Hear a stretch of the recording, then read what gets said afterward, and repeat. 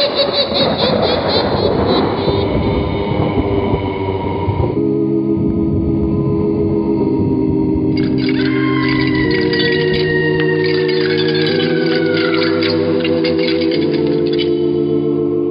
Mysterious Old Radio Listening Society podcast.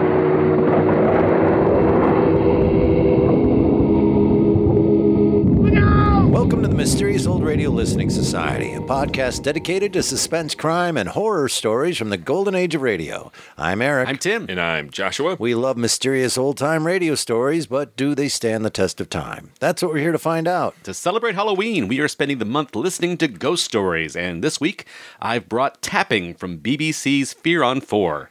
The series is very much not from the golden age of radio. It ran for 4 seasons from 1988 to 1993 and came back for a 5th season in 1997.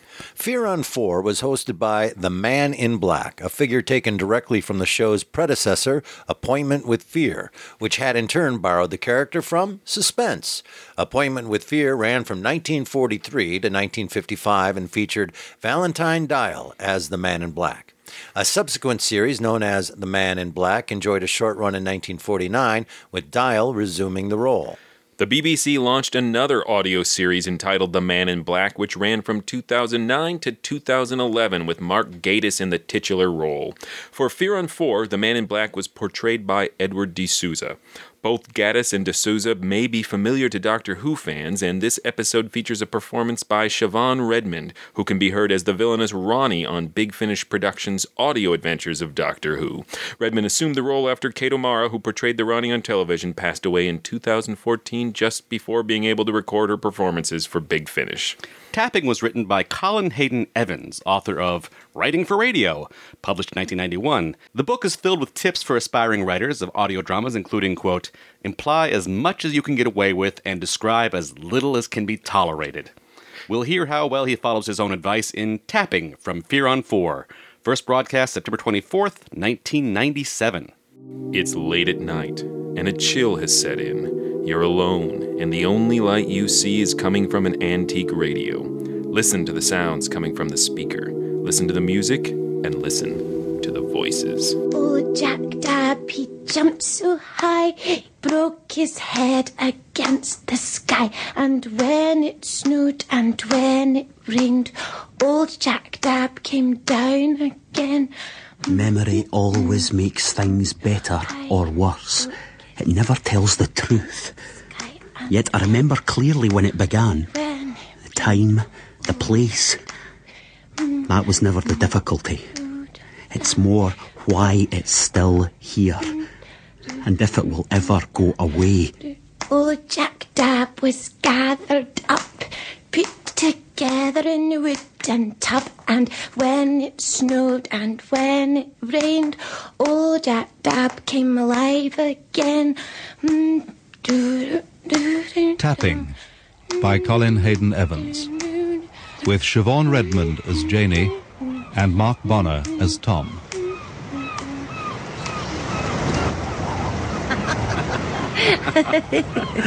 Ah, see there now. You came round the side of that hill. First time I saw you. 9 years. You always say that. Each time we come up here. I like to say it. I came to be on my own, with no more than sandwiches and a building society account, and found a wife. And you always say that. Anyway, it was me that found you. You wouldn't recognise a wife if she were jumping up and down waving. That's more or less what you were doing. I was stacking hay, young man. There was no one else to do it. It was a good day, Janie. For me.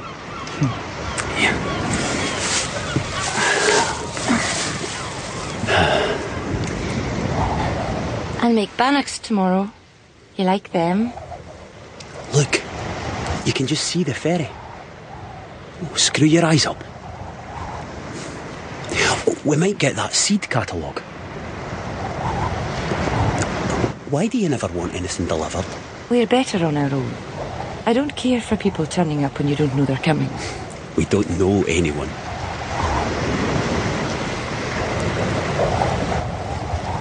Tom? It started again, hasn't it? No. Nothing's started. It's not been away. Better, though, recently. It seemed that way to me. It's got louder. Like before. Much the same, then. It doesn't change. You need to let it out more. I've always said that. What shall we do, then? When? On our anniversary. What shall we do? Bannocks with butter and jam?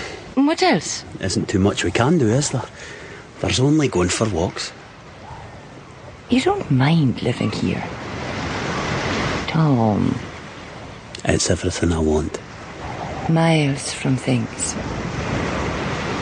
It's better, isn't it? So you said. Easier. Ah. I forgot to get you a present. Oh, that doesn't matter. I wanted to, though. You'll have got me something. Mm-hmm. You've been watching me knit it all winter. I meant to when I was in Ullapool. I have an idea for a gift. Well, go on, then. You have to make a promise. I never like it when you do that. It'll be the best thing you could ever give me. Well, there's only what's left of the sheep money. That won't go far. This'll not cost you money, lad. All right, I promise. Come on, then.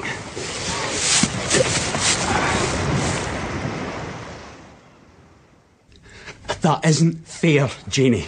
It's not. It's never been fair. Not on you, not on me. It was a trick. It was a way of asking. A way of helping. Anyway, you promised.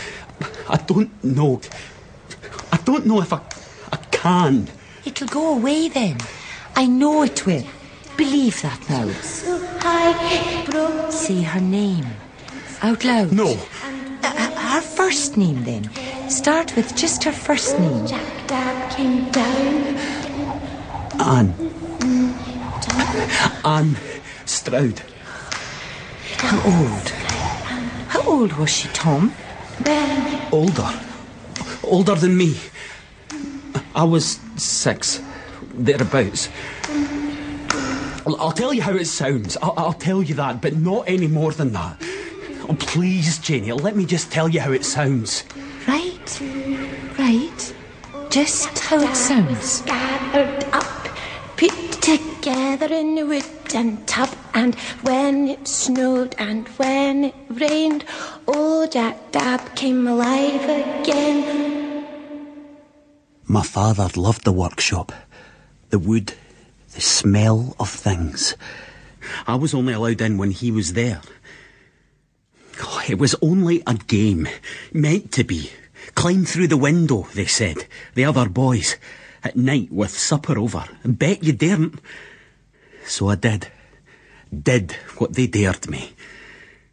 I knew she was there, but I was trying so hard not to think about it. It was difficult to know what it all meant. Then, anyway. A soft tapping. It wasn't loud. It seemed louder. At night. It was her, all right. Anne. Oh, there's no point to all this. There's no point, is there? You know that. You're talking about it, Tom. It's coming out, even if it's on tiptoe. And that's good. I don't want it out. For Christ's sake, woman, I don't want it out.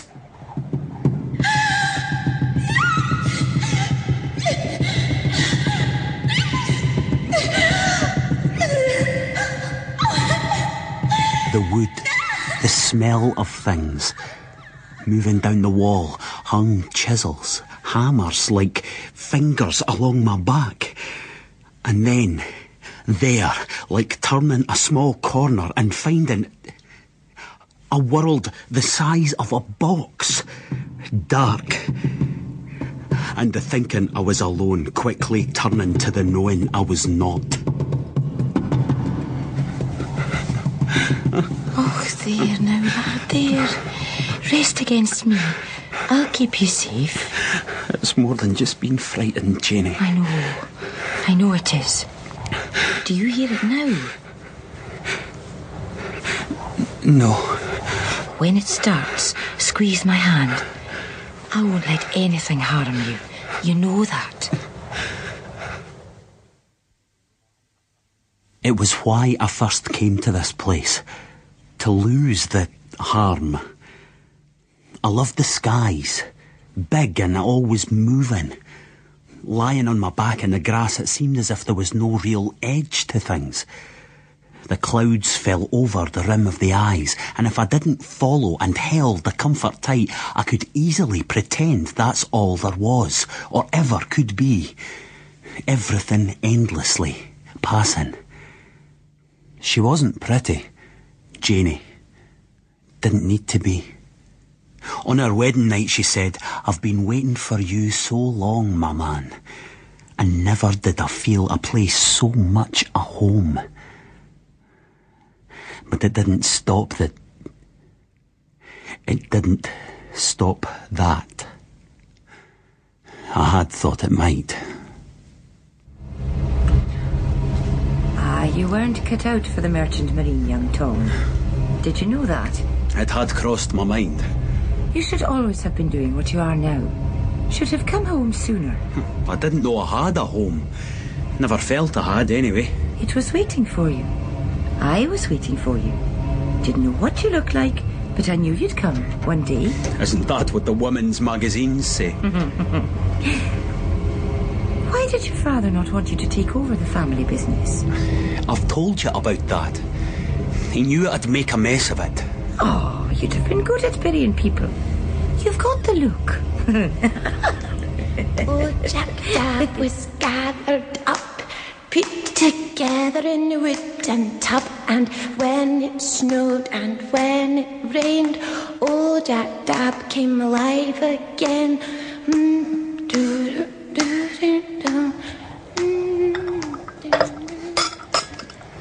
Eat your cake.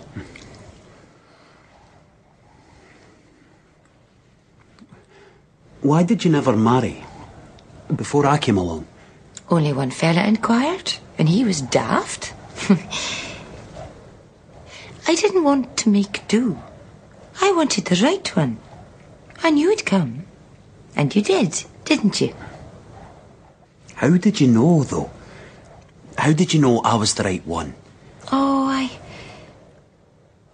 I saw this young boy with eyes hard, staring, running as fast as his small legs could go, then hiding on a hill over the house, waiting for the morning that would make it all seem changed and good again. How did you know all that? You talk in your sleep something dreadful. It's difficult not to know, though I'd rather have the rest myself. You're very strong, Janie, but not strong enough to help. You never see that. Is that a fact, then? You can't help. No one can. That's why you married me, lad. Oh, yes, that's why you wed, all right. You needed sanctuary, forgiveness, at someone else's hands. You could never do it for yourself. You sought me out. What do I say in my sleep? They're not bedtime stories, Tom. It always starts the same. The rest sometimes changes. Your father's workshop, I think. Would that be right? You go on a bit about that. Tools and things on the walls. You seem always to be holding on to the walls. You never rightly cross the room. It's dark, but you know where you're going. So it feels as if you don't want to, maybe. After that, I can't be sure. It was a dare. Your father? No, kids, friends. I was never allowed in the workshop. And that's where my father... They made the boxes there. They dared me to go in at night. The coffins. Use the proper word, Tom. The coffins. They'd buried the girl? Anne? They'd buried They her? were going to. The next day, she was still there. She was in a box. A coffin. Who killed her then? Killed her? No one killed her. No one killed her, Janie. She had I think it was meningitis. They may not have called it that. I don't remember. It all happened so long ago. One day she was at school and then... No one killed her. And then you heard... A tapping. Well, it needn't have been the box. It might have been... In your sleep. She calls you. No. She never does that. Janie, I swear she never does that. She does, Tom. No, never. Lad, I'm trying to help. I have to feed the... No, you'll not get to the door. Not this time. This time you'll face it. Do you hear me? Janie, for God's sake. Let me be. It'll only take the once. You'll see. No.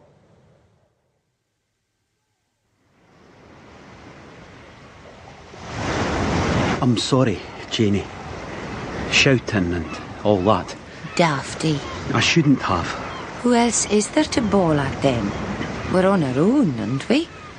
You and me, together. We hurt ourselves long before we get round to doing it to others, I reckon. How else would we know how?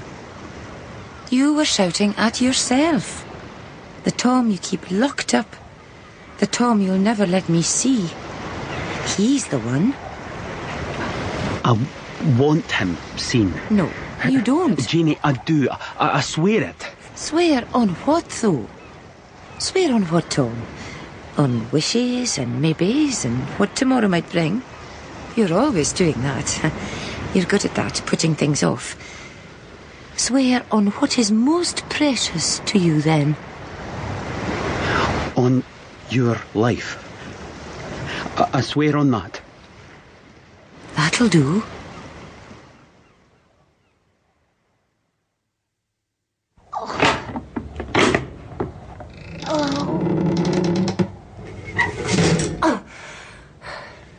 I can't go down there. It's only the root cellar, you pudding. I won't fit. There's only tatties in there. Of course you'll fit. I won't, Janie. I know I won't. Put your knees to your chin, that's all. But why lock it? I mean, there's Listen to me now. This thing, it's only going to come out of you the same way it went in. Tom, do you understand what I'm saying? Oh, you've got so much shame about all this, you don't rightly know where you are. Am I wrong?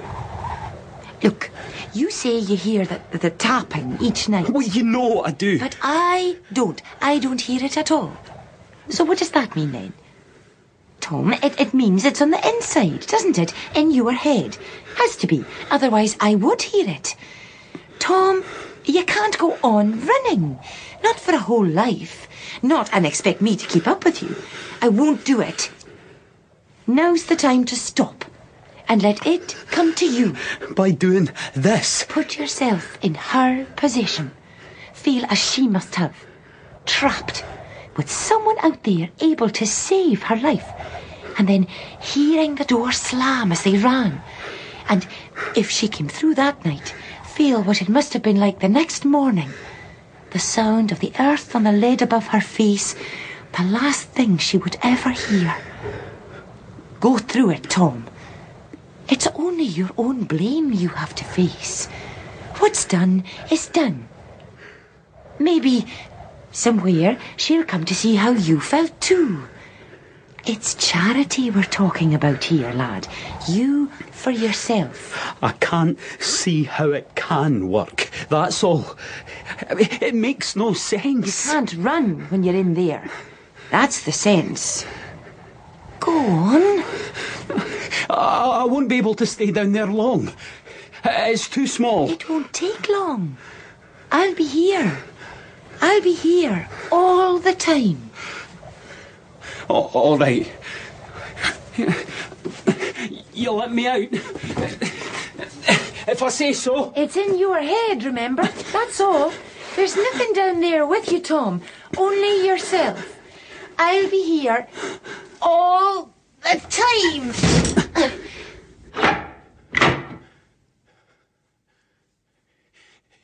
Janie. Janie, are you there? Of course course I'm here, you muffin. Where else would I be? What do I do now? You tell me. What do I say? What happened? That night. Everything. As it was. I'll tell you what I can. No. Everything, Tom. On my life, remember. This time you swore. I thought she was dead. That's why they dared me to go into the workshop when there was a dead one. I'd never done that before. The doctor said she was. I don't understand how he... She must have heard me. It was just a tapping. They'd screwed the lid down. They always did that the night before. At first I thought it was the lads outside trying to scare me. I thought that all along. I wanted to, really. Until I heard her. Only just heard. The doctor had said she was dead. It wasn't my fault. I ran, caught my head in the line of washing my mother had left out, ran all the way to the hill above the house. You couldn't hear anything there. I thought, if you can't hear it, it can't be happening. I kept wishing everything would stay dark. Then the morning came. I told my mother I felt ill, and she told my father I was upset and I shouldn't go to the funeral. I couldn't go.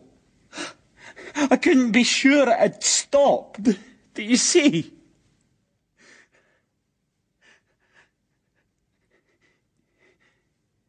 Janie.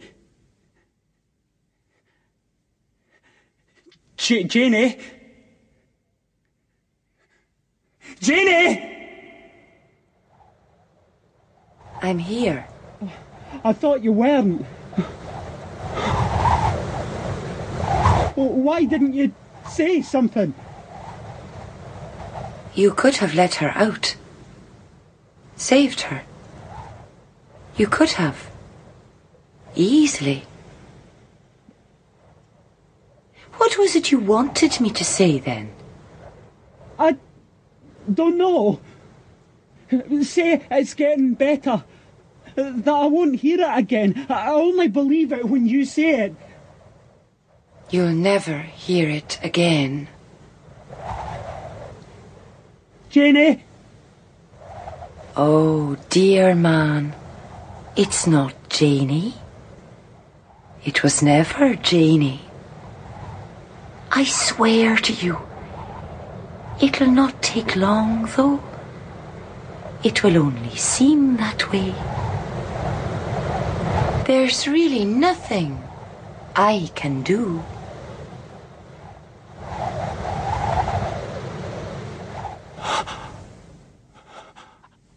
Anne?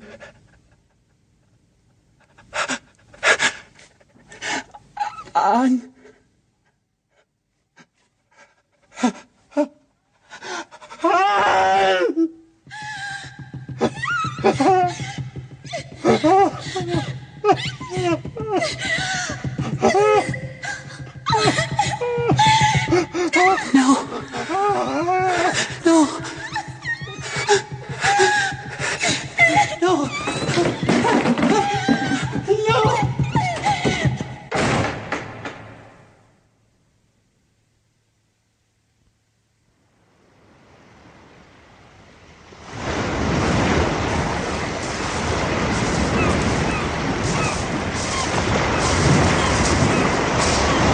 I had waited all those years for him to come, to tell me of that time. A time heard, but never seen. I died because he pretended, and so did not properly die at all. If there is no proper release then, at the passing of your breath, there is no release ever. I do not say I understand, only that is how it is. His time will come. In some future he will snare another, as I did him, and they too, in turn. Who then is not ever tapping on a box of someone else's making? And who is it that is not pretending me cannot hear?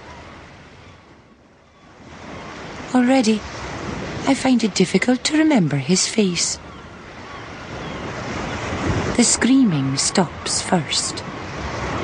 The throat closes around it, cutting it off.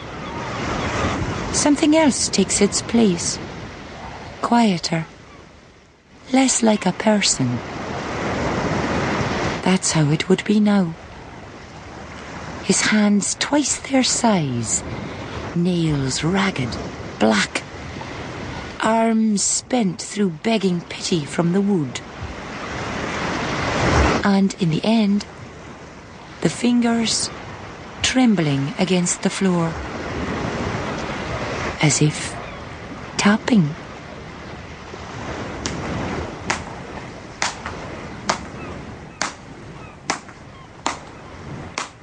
Old Jack Dab, he jumped so high, he broke his head against the sky.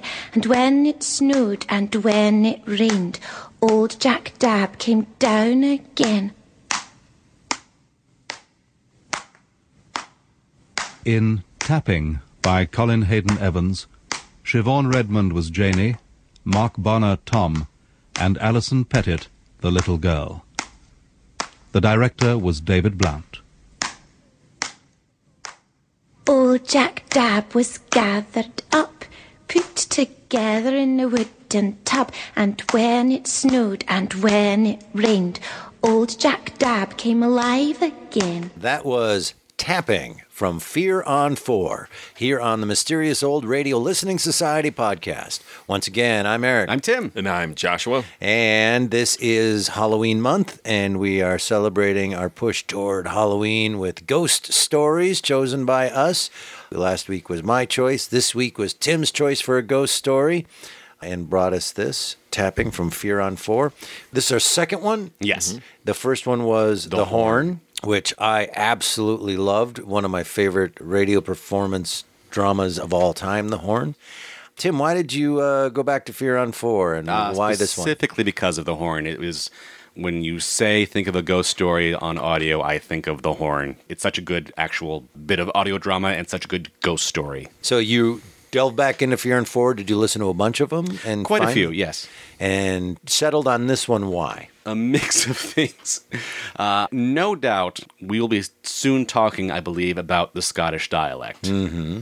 There's another one that I did not choose. I think it was called The Dead Drummer, which the Scottish dialects are so thick that I was all like, I just want to do this for the dialects just because they're going to hate this. This is absolutely impenetrable. Oh, I love Scottish accents. I do too. So this was a nice compromise of I really liked the story and the way it was told, and it has a little bit of impenetrable Scottish dialect. There is something that I call accent acclimation for me. Yes. Train Spotting is 10 minutes, that movie, before I'm like, oh, I now understand what you're saying. Even for a while, when I was younger, Monty Python, it would take me the first 3 or 4 minutes to acclimate to the accent to understand what they were saying. I did have some accent acclimation, but it was cleared up in my second time through. Sure. My first note in bold is, I guarantee Eric is going to say he had a hard time understanding his accents. Here, can you read this? I can't follow. One of my notes is, I can't understand any of this. I didn't listen to it 2 times through because I needed to go back and hear the accents and what did I miss. I went back and listened again because I loved it so much. It's rare that I go, you know what? I'm just going to do that again. What was fascinating about this is how awesome it is to listen to this the second time through and hear all of the drops and Easter eggs and hints of who she really is that you don't catch the first time through because we're too busy, A, trying to figure out the accent, B, trying to figure out what are they talking about, what's going on, because it's not laid out for us. It slowly is told to us what his issue is.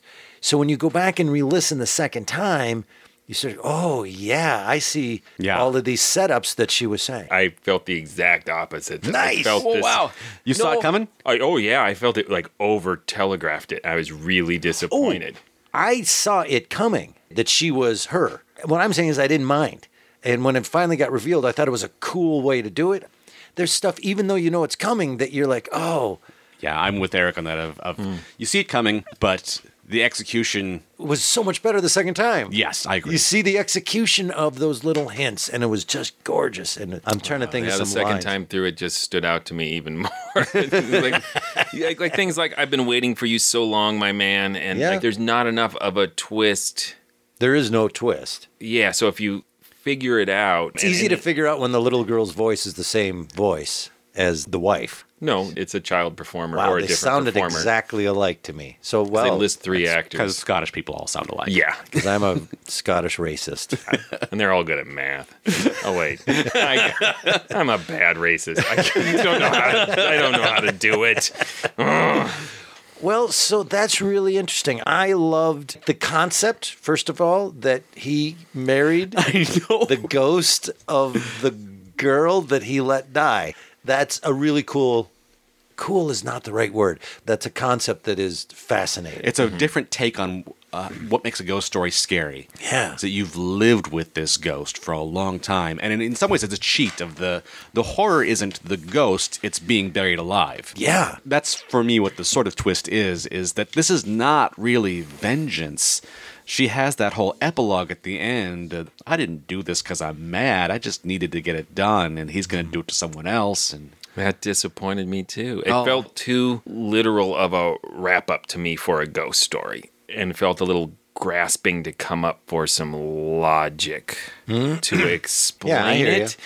But I mean, don't get me wrong. I didn't think it was terrible, but these little tiny things bugged me and took me out of it. No, I just listened to you, and I think Josh was right now. oh, dang it! Why do I let you talk? I really wasn't trying to persuade Eric this time. But I will say this, that I totally understand that viewpoint and how that would affect you. It's not me going, what? What are you talking about? I said, oh, yeah, I get it. I think, personally, that I am completely affected by how well done it is. I think I'm so wrapped up in the performance, the direction, the Foley, the ambiance, the pace of this thing. There are moments where I can see them thinking before they talk. Yeah. Eat your cake. And there's a moment where you barely hear a little fork, a little eating, and then he says, and the little air comes out, why did you marry me? But before he says that, I can actually see his face, like scrunching up, or as they say earlier, screw up your eyes. But you can see it before the words come out. It's expertly done in that way. Consequently, I think I forgive it a lot for how easy it is to see what's coming, how maybe simple the whole storyline is. Yeah. Maybe there isn't a lot there, but I was just so there that I probably didn't see any of that. I agree. It's really well written, as in the prose. What do you call it in the script? The dialogue. That's what I'm trying to say. But it feels like prose Words when it's narrated. Right. Me good writer, too. But the end, while I had problems with the logic of it, it's beautiful. That last monologue of hers, writing-wise. And the Foley and everything is fantastic. There's another great Foley moment. In the first scene, the couple are clearly sitting on the shore. Oh, with the seagulls talking, going, and there's seagulls. There's all that sound is really great, too. When but he says here, that's all he says is here. That's the one I'm talking about. And you can hear them sit down in the grass. Yep. I imagine them just scooting a little closer and cuddling up. You heard a little rustle of grass, and it's tiny. Fantastic. Yeah, the production and the performances are all very cohesive in creating this very close, intimate relationship with these two that they establish is very cut off from everyone else. And that's the thing I'm responding to so strongly, I think, Eric, as well, is that relationship is so vivid and alive. Even if you see the plot coming, the stakes still feel so real just because that's so compelling a relationship. Yeah. I agree 100%. I just came at it from a different angle. I found their relationship and that intimacy so compelling that I wanted to feel the horror and betrayal in the same moment that he felt it. Yeah, I didn't want to know ahead of time because in that first scene, I was like, I love these two. Right? And I didn't want to start distrusting her as early as I did. And then that's the problem with a two-hander like this. If it's a mystery, you go, okay, well, something's got to be up with one of them.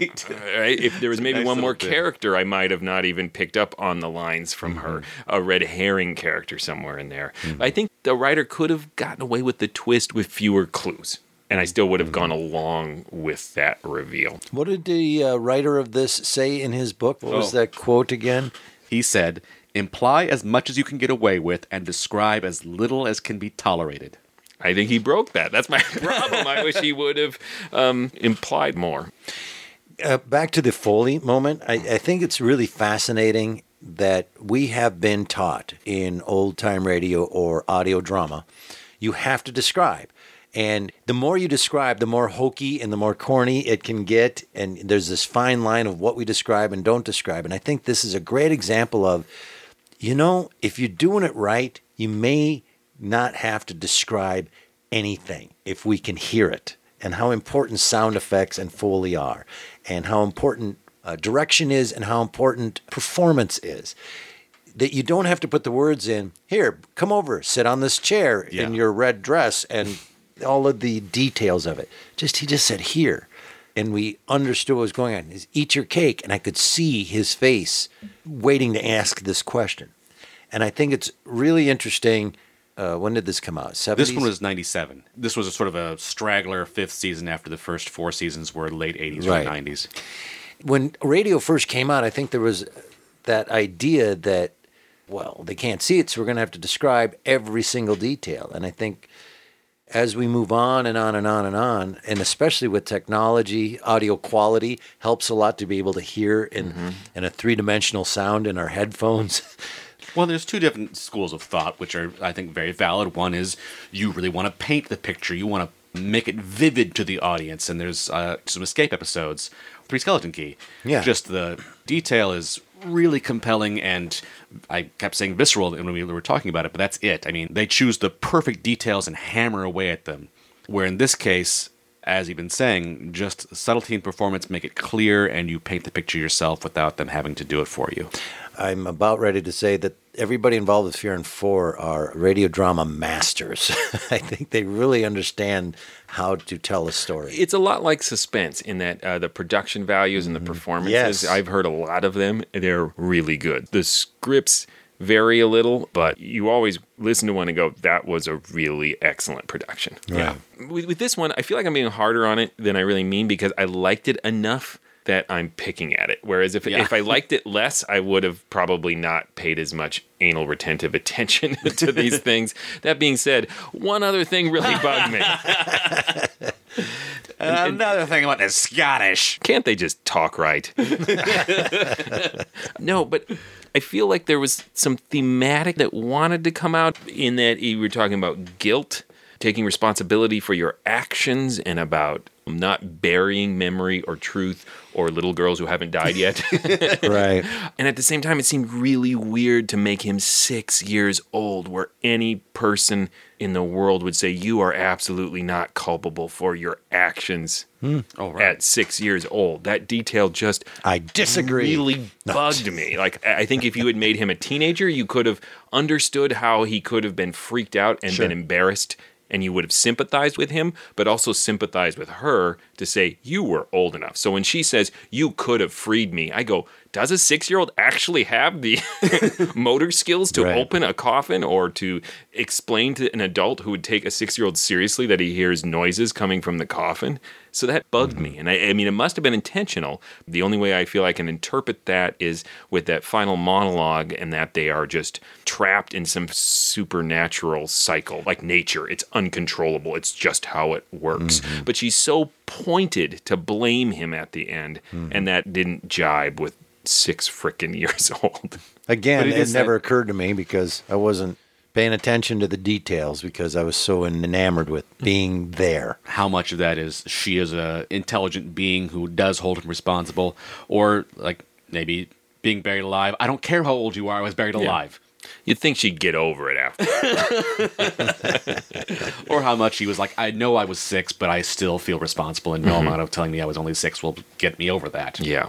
What do you think of the through line of the little girl skipping rope. I recognize that as this is a flourish that I love and could easily be offsetting to other people. Little kids, when they're evil, is terrifying. That's a trope. They're untainted and they're still good. And whenever stories or horror or whatever takes that and turns it on its side, it's disturbing and it's hard. And little things like just doing a rhyme become horrifying. And it's just the rhyme's about a guy coming to life. There's something like primal about a little kid chant. Yeah. Of like, you just assume this has been around for hundreds of years and little kids have been repeating this over and over. Ring around the rosy. Yeah. It annoyed me a little at first, and then it grew on me as it repeated. And in that final scene where the skip of the rope blended into the tapping of the fingers, to me, I read it as his last memory of that little girl in life. Yeah. He saw her on the playground doing that. And then when you make the tapping connection at the end, it all comes together really nicely. I love the detail of the tapping is not him trying to get out, it's just the spasm of his hand. Yeah. That's really creepy. Yeah, it's devastating stuff. The repetition of the jump rope rhyme and the way they started through the story, didn't quite get through it, backed up, started it again, reminded me of Arch Oboler. I saw the sort of spiritual connection from like Arch Oboler of the late 30s and this in 1997. Plus, I think it doesn't exist, but one of his very first stories for Lights Out was about a little girl being buried alive that caused so much controversy. that was... And I wondered if this writer made that connection or if it was entirely a coincidence. Because there's another episode of Fear on 4 that is a rewrite of an Arch Oboler story. So the people involved in it in some way are thinking back to these classic old-time radio horror stories. There is a Doctor Who connection that I've just been leaving here thinking surely Joshua will step in with this other Doctor Who connection. Oh, man, you are shaming me. You mean when they got in that telephone booth and went to the future? It's not a telephone booth. It's a TARDIS. Did I get that right? You got it right. All right. The actor, and I have to make sure I get his name right, Mark Bonner? Bonner? Let's go with Bonner. Sure, Bonner. Appeared in 2 Doctor Who episodes. Of the new series? Yes. That's why I didn't pay attention. Almost Human in the Flesh, Almost Flesh in the Human. I don't know. Okay. It's 2011 Matt Smith episodes. I am a classic Doctor Who man. So the 60s ones that look like soap operas? Shut up, Eric! The live ones? Oh! Just don't understand me. Do you really watch those? Yes, they are brilliant early British television. They're hard to watch for a newcomer. I'm sure they are. I tried, and I went, wow, what's happening? Yeah, but again... You did not pass the test, Eric. I would imagine that a full-grown adult seeing Star Trek, the original series, for the first time would just stare at me and go, wow, really? Because that isn't good.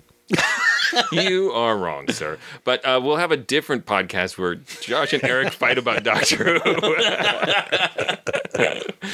Okay, so it's time to vote, and I'll start. And it's hard to vote because it's weird to say classic to something recent.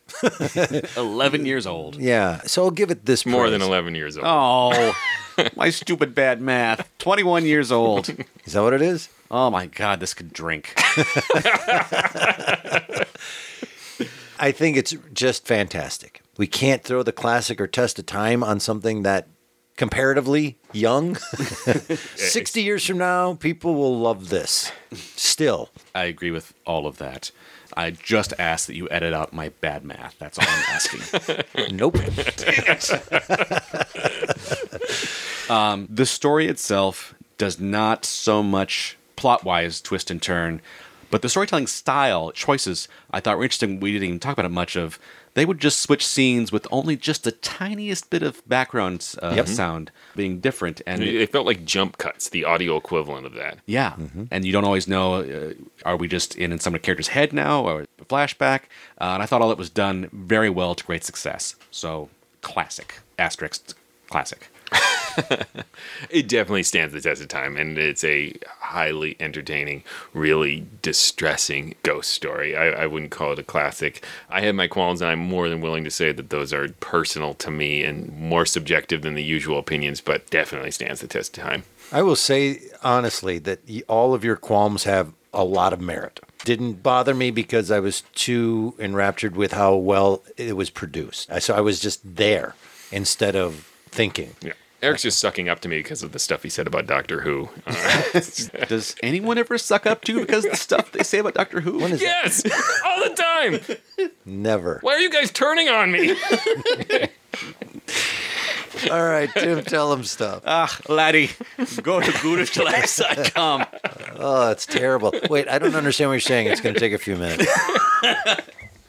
At goodishlights.com, you'll find other episodes of this podcast. You'll find different ways to get a hold of us. You can get a hold of us through our Facebook account, our Twitter, our Instagram. There's a contact page. Leave a comment on the episodes. Vote in our polls. For heaven's sake, say something. There's also information about our live shows. Just come to goodishlights.com and poke around. Yeah, and you can also, while you're poking around the internet, stop by patreon.com/themorals because you can become a patron of this podcast and support us in various levels. There are a lot of fun rewards, but just you can sleep well at night knowing you helped pay for this podcast. You did something in life. Also, please go to iTunes and write a review. We've got a lot of fantastic reviews, but we're greedy and would like more because it helps draw new listeners to our podcast, and we hope to keep doing this for at least 5 more episodes. I've got to have 30 seconds. That's all I can do, and it's not even that good. Next one, as we continue October and our Halloween-themed ghost stories, what are we doing next? It's Joshua's, correct? Yes, and we are going to travel to South Africa for an episode of Beyond Midnight entitled either Lansford House or The Green Vase, depending on what radio log you look at. Until then, look out! Eat your cake. I can actually see his face, like scrunching up. 11 years old.